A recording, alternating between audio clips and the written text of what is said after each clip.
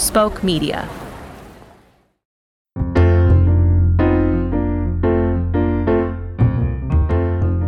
Hello, Ghost family. Welcome to our second bonus episode of the summer.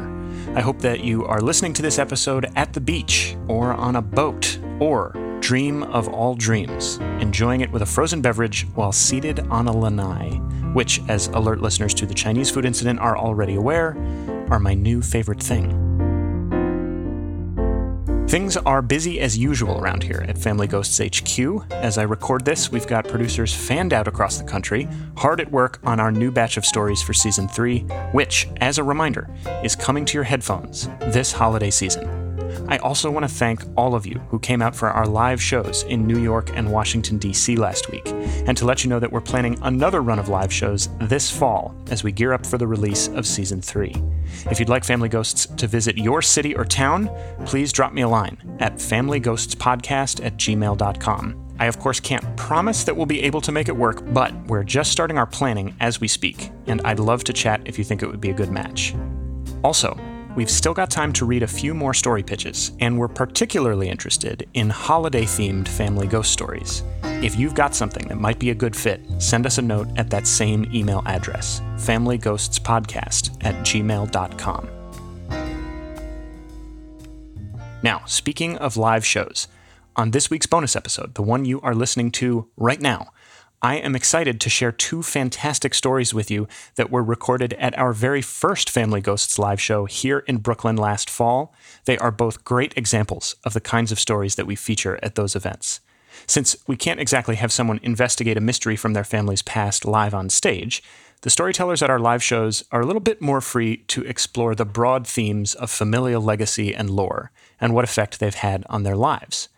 And this week, we're featuring stories from two fantastic comedians, both of whom I've admired for a very long time, plus a song so beautiful, it made a friend of mine punch me in the arm and say, "Sam, you can't do that." Which isn't exactly fair, because I technically didn't do anything. The band did.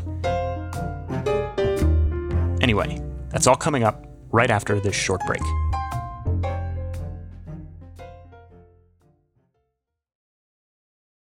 We know there's a lot going on in the news. China is still struggling to contain the coronavirus. It has been a turbulent year in politics around the world. Smoke darkens the skies above Aleppo's countryside. This fire is burning out of control, and it's just 25 miles from Canberra, Australia's But here's the capital city. thing. There are also a lot of compassionate people doing amazing things for others every day. How do you pay someone back who saved your life? I am so incredibly grateful that I need to pay it back to her, but also pay it forward to others. Hear those stories on Kind World, a podcast about how acts of kindness can transform lives. That's Kind World. Subscribe on Apple Podcasts or wherever you listen. Spoke Media. Welcome back to the show. This week, we're featuring stories from our first ever Family Ghosts live show in Brooklyn last fall. And first up, it's a story from Gianmarco Soresi, who performs stand-up all over New York City and was recently featured on the PBS storytelling series Stories from the Stage. Here he is on our show, live at the Bell House last September. Hello. So, my parents got divorced when I was 7 days old. So like most kids, my first word was mama, but my next 5 were told me to tell you. It was because my dad was adulterous. He prefers the term Italian. And he was Italian on his father's side, my grandfather, Carl Dexter Soresi. And I never met my dad's dad, which is a tradition I hope to continue with my son. Now, the only thing I really knew about this man, my mom once accidentally let slip that my dad's dad had sued him once. So what happened, I guess, my grandfather gave my dad money. My dad said it was a gift. My grandfather said it was a loan, which is why I never opened Christmas presents without my attorney.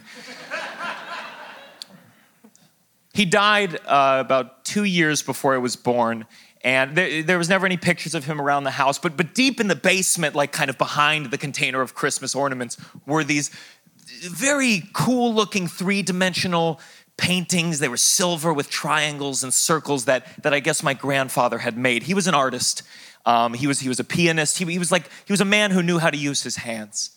He actually built the home that my father was raised in because he had a little construction company while he was moonlighting as a journalist. He was the kind of guy you had to sit down before asking him, what do you do for a living?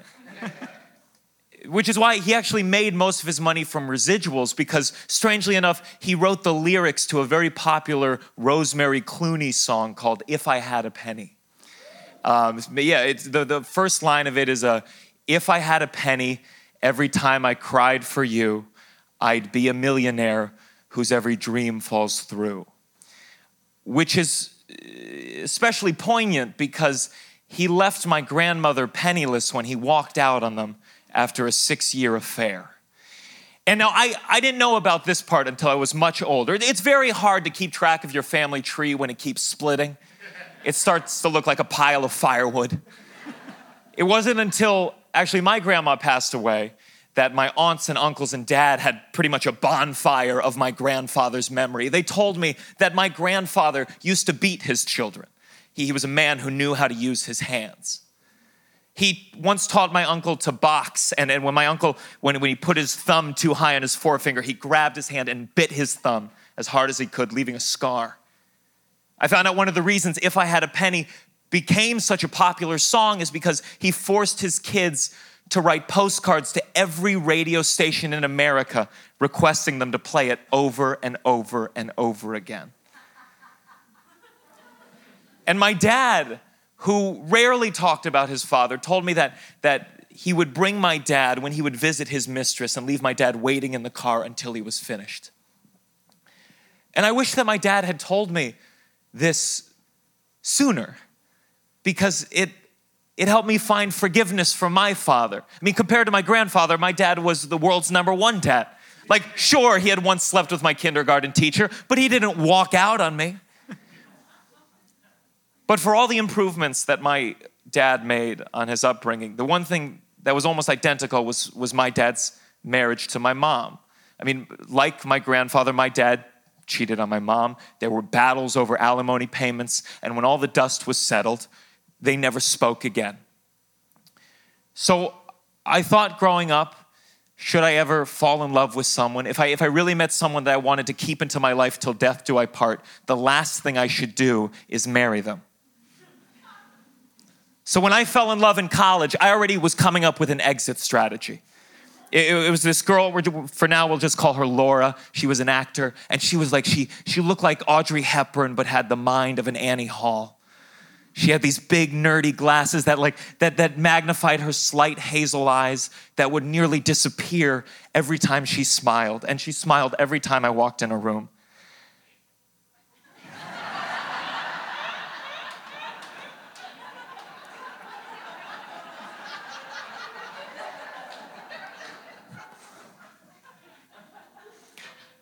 And all I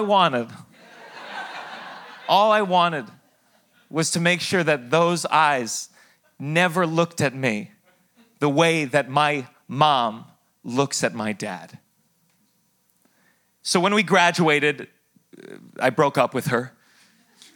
She moved to LA, and instead of dealing with my feelings, I backpacked around Europe for 3 months. Just me, a copy of Infinite Jest, and 93 condoms. And I went everywhere. I started in Italy, then I went to Germany, I went to Amsterdam, I went to Paris, I went to Dublin. The last stop was Interlaken, Switzerland. And I felt the way I do at the end of every trip. Like, I just felt like I'd wasted the whole thing.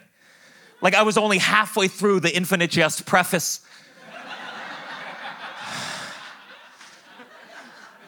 I had only used 2 of those condoms, and it was on my feet. One of the hostels had the shower that was it was horrifying. I lost my sandals in Amsterdam a little. And the whole trip, the whole time, all I could think about was Laura. I thought, did I make a mistake? Should I call her, apologize, ask her to marry me? But that's when I saw a brochure for skydiving. And I thought, oh, I'll just do this instead. Because, I don't know if you know this, but Interlaken is the #1 place for skydiving, according to that brochure. And so I signed up to go tandem jumping the next day. Tandem jumping is where you're strapped to someone who's brave on your behalf. And I even paid extra to have a second person jump out and film me. So, in case something goes wrong, at least I can finally go viral. And I was nervous. But I was holding it together until later that night, this couple from Japan, they were on their honeymoon. They had gone skydiving earlier that day. And they got it filmed too. They played it in the common area TV. And if you've ever seen a skydiving video, they're all the same. It's all underscored by like Metallica if it were done by Kids Bop. And when the person jumps, there's always the same 3 phases every time. One is just they're terrified because they just jumped out of a fucking plane. But then that's quickly replaced by this like feeling of joy that they're in the sky and they're moving through clouds and the pride that they had the chutzpah to, do this, chutzpah, and that they had the courage to do this. And then third, no matter who it is, it's so dumb. They always look right at the camera and they're just like, I'm a bird. And it's, you're not flying, you're falling, okay? And I'm watching them watch themselves on the TV, seeing what I'm gonna do in about 12 hours. And I ran to the bathroom and threw up because I can't skydive. I've never been bungee jumping. I haven't even been rock climbing. This is like going scuba diving. You never took a bath. So instead of going to sleep that night, I decide to Skype with Laura, which I know, smart. And I basically beg her to give me permission to not jump. And this is the first she's heard about any of this. So she's just like, oh, okay, don't jump. Which made me furious. I was like, could you push me, please? Could you help me be a better, braver man? And she was like, oh, okay, you should jump. Which made me furious. I was like, are you crazy? If I die, this is on you. So we go back and forth, jump, don't jump, until I'm finally weeping. And I say to her, okay, I'll jump. But I just want you to know, if anything happens to me, you will be the last thing I am thinking about. And then I have to go because the van's there to pick me up. We'd been Skyping for 7 hours at this point. So I say my possible last goodbye to her. I even kissed the camera. It was gross. And I get into the van. There's 3 other guys going skydiving that day. And they're in the army. They just got back from Afghanistan. And they are more scared than me. And I was like, guys, you can't be scared. You're just in Afghanistan. They're like, yeah, that was crazy, but this is insane. And the driver looks at the back row, these 4 men holding hands, just shaking with each other. He's like, guys, relax. You're more likely to die on this car trip right now than you are skydiving. Which only made me want to get out of the van even more. So we get to the airfield, and they dress us in the traditional neon orange jumpsuit. I think it's in case the parachute doesn't go off. It helps them find the body in the woods. And we get onto the plane. It's a tiny plane. I mean, it could fit on half this stage. It looked like it was made by Hot Wheels. And so we're going up 10,000 meters in the sky. And I try to distract myself by getting to know my tandem jumper. His name is Eben. He's Australian. He looks like he was born wearing Oakleys. And I'm just talking to him, getting to know him. I was like, hey, man, you married? He was like, nope. I said, oh, do you have a girlfriend, a boyfriend? Nah. Any pets? Nah. If I disappeared, I don't think anyone would notice. Time to jump. Boom! He kicks open the door. And now I'm sliding to the door. I'm straddled by possibly a suicidal skydiver. And my legs are like dangling over the front of the plane. And I'm thinking like, I can't do it. I'm gonna tell him we're gonna land the plane. I don't need a refund, it's fine. When all of a sudden I think something in my brain snapped because I heard a voice in my head that said, you can't die, Gianmarco. You're the main character.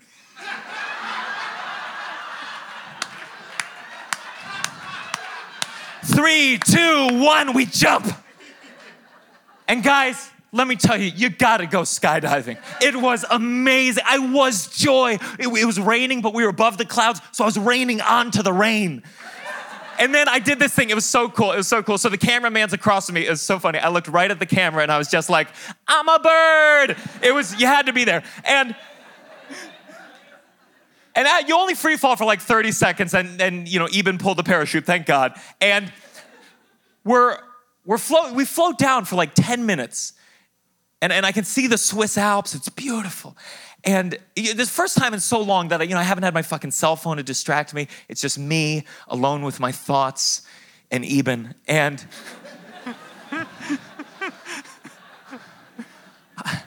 I finally realized, like, what the fuck am I doing? I obviously want to be with Laura. And getting married has nothing to do with being like my dad or his dad. If I want to really be different than them, then maybe I should commit to someone that I love. So the moment we land, I threw up everywhere. It had been a very long, stressful day. But after that, I get on the phone and I call Laura. But she doesn't pick up, so I call her again, doesn't pick up. And I find out later that the reason that Laura didn't pick up the phone is because she was actually at a friend's birthday party where she was meeting for the first time her now husband, the now father of her 2 children. Because life doesn't wait until you're ready to jump. Thank you.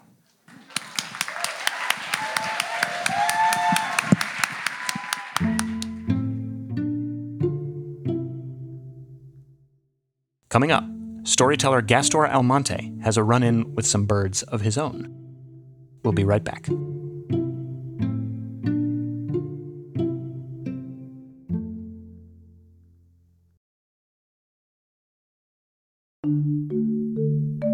Before we move on, I want to take a moment to tell you about another podcast you might enjoy. It's called Killer Knowledge from Parcast. If you're a fan of true crime and you want to put your skills to the test and be crowned an undisputed expert, then you should definitely check out Parcast's new trivia podcast, Killer Knowledge. It's all the mystery and suspense you've come to expect from Parcast, now in a fast-paced, interactive format. Every Tuesday, 2 competitors go head-to-head to correctly answer multiple-choice true crime questions. Whoever gains the most points after 20 questions wins.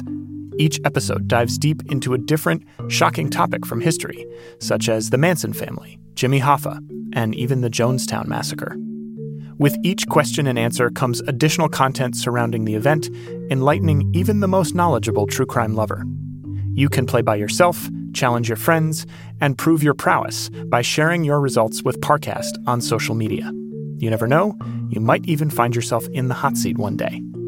Follow Killer Knowledge, free on Spotify or wherever you get your podcasts.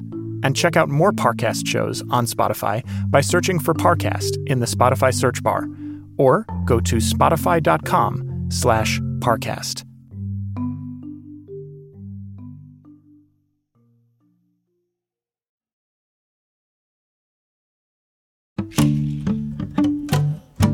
Spoke Media. Welcome back to this week's bonus episode. For this installment of our bonus episode series, we're playing you stories from our Family Ghosts live show at the Bell House in Brooklyn last fall. And next up, a story from Gastor Almonte, another excellent stand-up based here in New York. He's been featured on Comedy Central and just recently put out a truly hilarious stand-up album called Immigrant Maid. Here he is performing on our show. I'm from East New York, Brooklyn. Y'all been there before, for real? No doubt. Yeah, I got an 8-year-old son, and the neighborhood's changing a little bit, you know. We got white people moving to my neighborhood. Like before Starbucks. It's crazy. And, you know, I love y'all. Y'all are cool, but it's just, I'm having trouble explaining some of the things y'all do to my son. You know, he came home from class and he was like, yo, Dad, you know, snack time at school, the kids was eating beef jerky. What's beef jerky?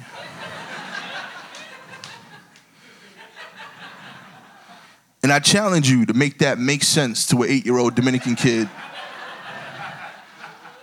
I was like, well, son, you know how, we eat chicken, eggs and fish most of the time. Sometimes I splurge and we have steak and it's juicy and tender. It tastes great. He's like, yeah, Dad, it does. I was like, so white people like to take that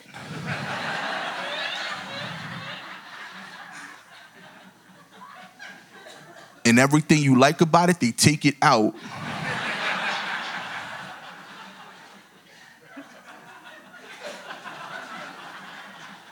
And instead of having it for dinner like once a week, they cut it up into little pieces and just tolerate it for a month.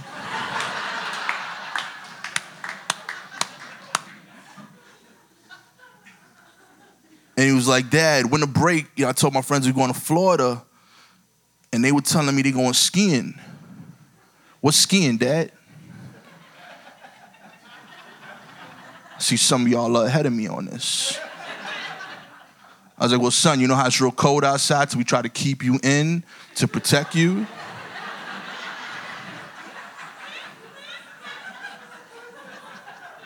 White people like to look for the most dangerous days in Mother Nature's schedule to go outside.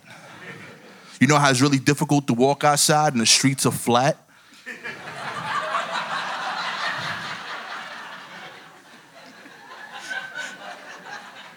They like to go to the highest point and add sticks to their shoes for some reason. And you know how you get real slippery and sometimes you fall down and you try to avoid that? Well, they try to do it on purpose, gracefully. And it's all marketing. If you would just change like little things, like if you would be like, hey, Gastor, you want to play a sport where you get to wear Timberland boots and North Face jackets all the time? That's the blackest shit I heard. Yes, I'm interested. Sounds great. But I appreciate that he still comes to me for these questions. As you can see, I'm not that great at answering them. But he still trusts my logic. I'm still a source of knowledge for my son. That's beautiful to me, because that's not something that's going to last forever. I actually saw my grandfather lose that, lose being the authority figure. I remember when I was 7 years old, he moved here from the Dominican Republic, and I was excited because I was 7 years old. I wanted to do a whole bunch of stupid shit. And here was this old man that also wanted to do stupid shit. Like all grandfathers should, right? Like I'd be like, yo, grandpa, can we play tag on Atlantic Avenue? It's like, of course.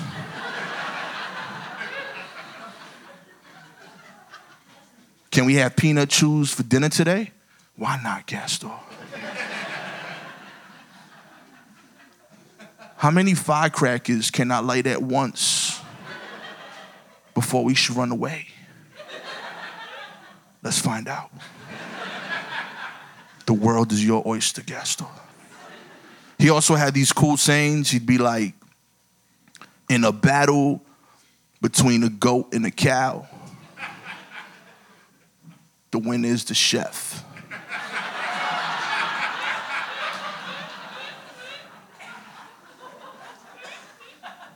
I still don't know when to use that adage.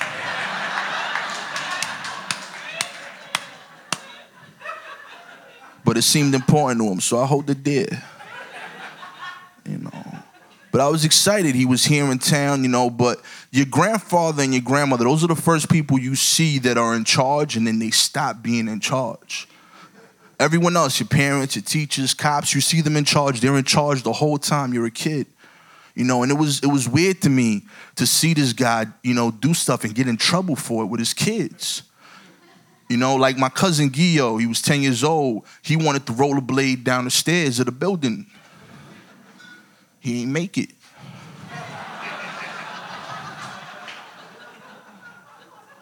So my uncle, he runs up to my grandfather. He's like, Luciano, you can't let the kids rollerblade down the stairs. They're going to get hurt. He broke his arm.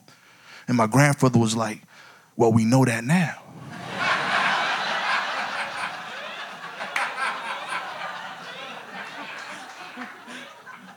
He believed in us,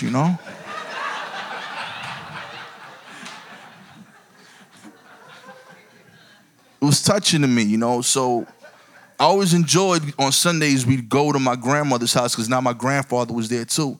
So, you know, my aunts and my mom would do their hair. My dad and my uncles would sit on the stoop and talk smack. And my grandfather would hang out in the front of the yard and watch me and my cousins, you know, do recklessness on the block.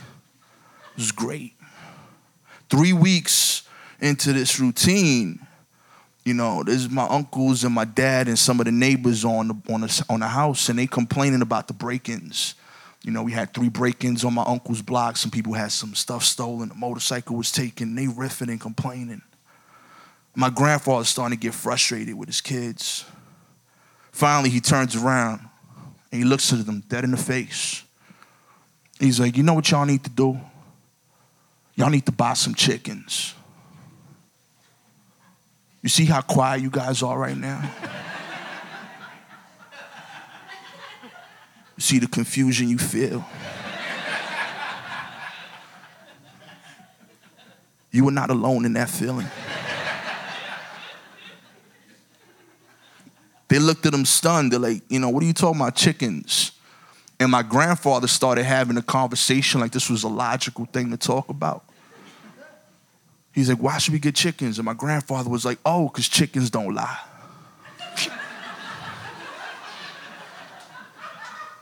Chickens tell the truth.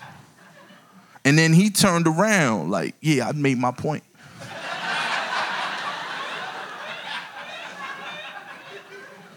I've tried my whole life to mimic the confidence that man showed that day.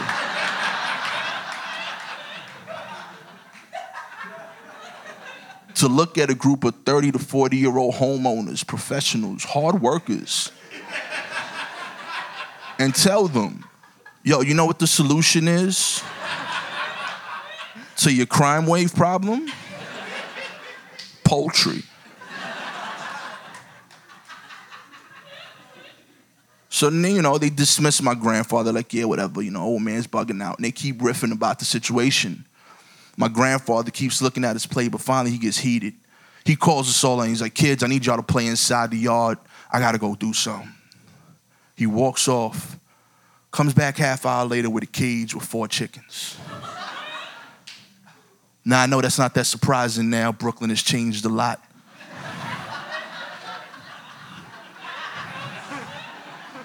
I'm sure somewhere near here there's like a Hampton Farm, free-range, artisanal chicken place.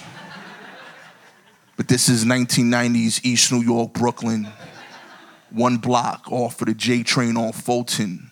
My grandfather's been here 3 weeks. He doesn't speak a lick of English. Where the fuck do you go?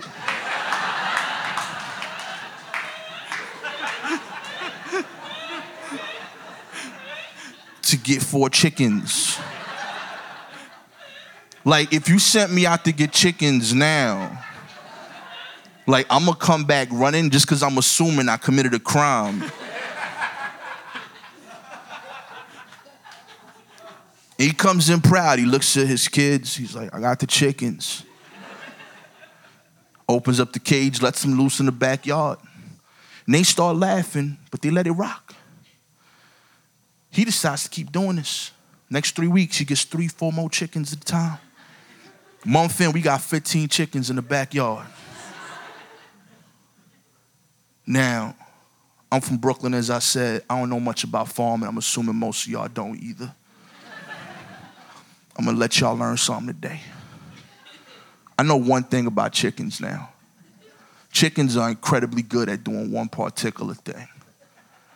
They're really good, they're really good at making more chickens.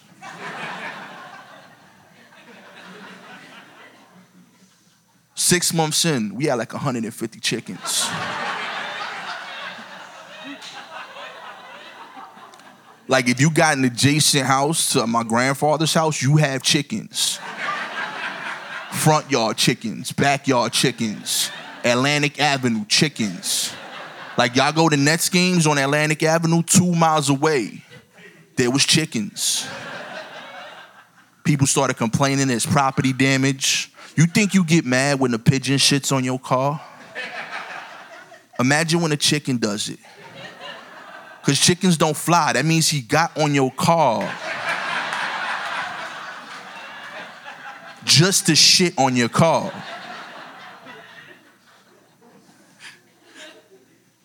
You know, after 6 months, his people kept, they couldn't hold it no more. They're like, yo, we got to have a meeting. So the whole block gathers in my grandfather's living room. They talk to my dad. They talk to my uncles. They're like, yo, you got to talk to him. My dad starts it off. He's like, listen, Luciano, we're really happy to have you home. I know you miss being back in DR. I get that. So we let you have a couple chickens. But this chicken situation is getting out of control right now. We got to be at 300 chickens at this point, sir. My grandfather looks at them stunned. He's like, I didn't want any chickens. You guys were complaining about robberies. I brought the chickens into the house. Nobody on the block's been robbed since. You're welcome.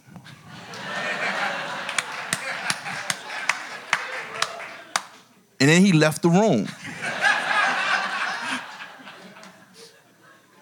So again, they just let it rock. Year in, we letting these chickens grow. Everybody's okay with it. Security's top notch now.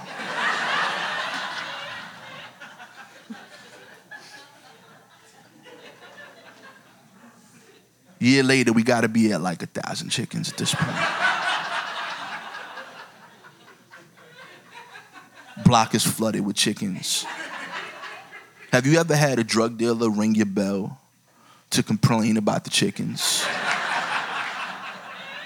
My father lived that moment. Yo, listen, sir, we respect you. We respect your father-in-law. But the chickens are making it real hard to keep our business low-key.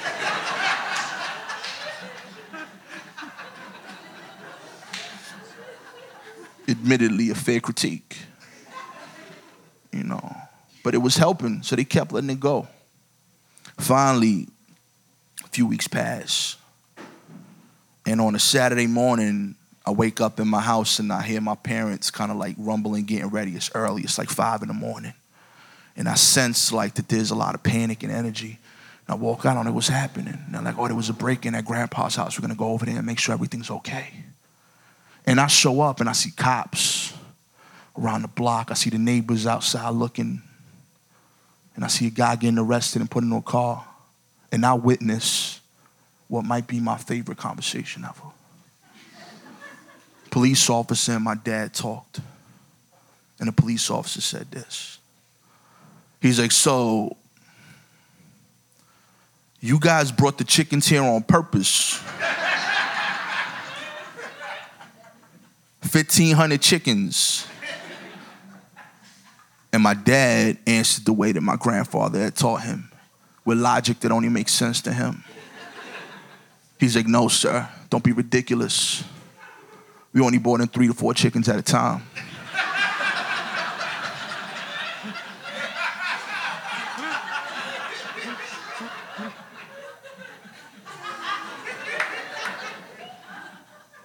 So the cop is like, how'd you get this many chickens then? And he's like, well, I don't know if you know anything about chickens, but they're incredibly good at making more chickens. And then he's like, so walk me through this. How did the chickens help? He's like, well, again, sir, the guy was trying to break into our backyard. He took some stuff. He tried to run away. He tripped on the chickens.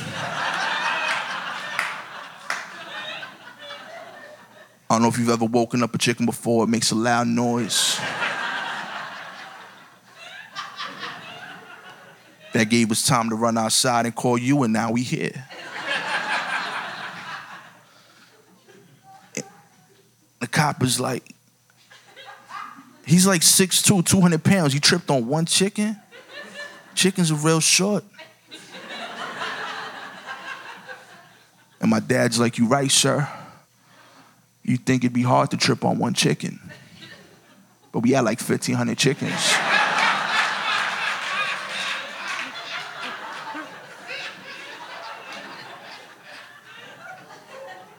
We got a system going here. Finally, I got to see what's going on. I go inside because I don't see my grandfather. This is his moment. I'm like, yo, Grandpa. And I see him sitting in the living room on his throne. And I'm like, Grandpa, how'd you know this chicken thing was going to work? And he's like, nobody asked me. When I was 25 years old, I lived in Bonao, this little farming town in the Dominican Republic. I was a sheriff. And the town only had one rich person that lived there. He paid most of the taxes that covered my job. He had a break-in, and he told me that I had to stay in his house if I couldn't solve it until I caught the criminal. I lived 3 miles away walking. I wasn't going to do that. I'd be away from the kids and my wife. So I just got a whole bunch of chickens. I put them in the hallway, and when the guy tried to break in again, his guards caught him. I figured it worked there, and everybody know about chickens in DR.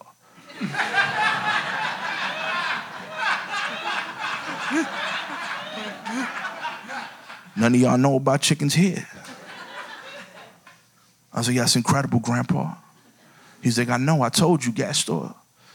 Chickens don't lie. Chickens tell the truth. I got my 8-year-old son now, as I told y'all. A few weeks ago, my 2-year-old nephew, Quinn's coming over. And normally my son ignores him. He's a little too young to play with him. But he's offering him a snack. He's trying to keep him calm. And he's like, Quinn, what do you want? You want crackers? You want chips? Oh, I got this new thing called beef jerky. My dad told me all about it. And I realized then, my grandfather's goal, he didn't care about losing authority. He just wanted to live forever. And he lives forever through us. Thank you.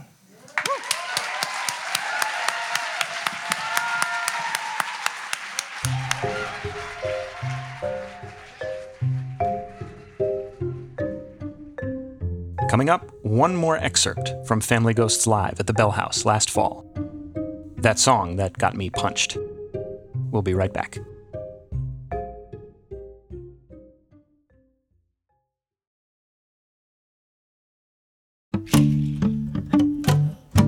Spoke Media. Welcome back to the show. To close things out this week, I'm genuinely honored to share a song by Jocelyn Mackenzie, whose name I'm willing to bet some of you recognize from her time as a member of the band Pearl and the Beard. These days, among her many musical adventures, she plays around Brooklyn with a band called the Peggies, and we were fortunate enough to have the Peggies join us last September for our live show at the Bell House. I first heard Jocelyn perform this song that she's going to sing at a totally wild variety show that featured music by the Peggies, as well as palm readings, a free jazz ensemble improvising based on the contents of fortune cookies, a confession booth, on-demand tattoos. It was all happening in the back room of this bar called Otto's Shrunken Head. It was a pretty noisy environment, as you might imagine. But then, out of nowhere, the Peggies took the stage, and Jocelyn stepped forward with her ukulele and started playing this song. And suddenly everyone in the room went dead silent. The song is called Sick and Suffering, and it's one of those songs that makes time stop. Jocelyn and the Peggies performed it to open our show at the Bell House, but I think it makes for a pretty fitting closer as well. I hope you agree. I'm gonna die. You're going to die. How will you spend your time? Oh, how will I spend my time?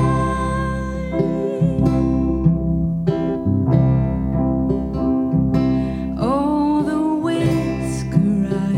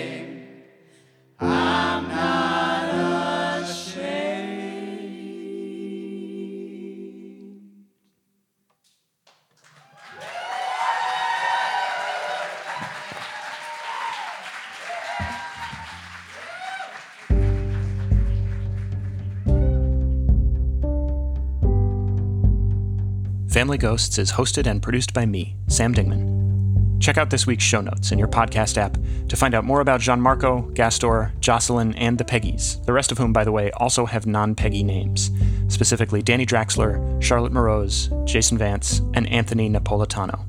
This episode was mixed by Will Short, and Family Ghosts is a proud creative partner of Spoke Media. Find more great podcasts at spokemedia.io. For even more bonus episodes of our show, please consider becoming a member of our Patreon community, The Kindred Spirits, where in addition to ad-free versions of all of our past and future episodes, you'll also get early access to Season 3, as well as even more bonus episodes that won't be available anywhere else. Next week, Kindred Spirits will hear my conversation with Jeffrey Nils Gardner, co-creator of the fantastic Unwell podcast. Sign up today to hear that conversation. Visit patreon.com/familyghosts, and we are truly grateful for your support of our work. We'll be back next week with another bonus episode, and until then, thank you for listening to Family Ghosts, where every house is haunted.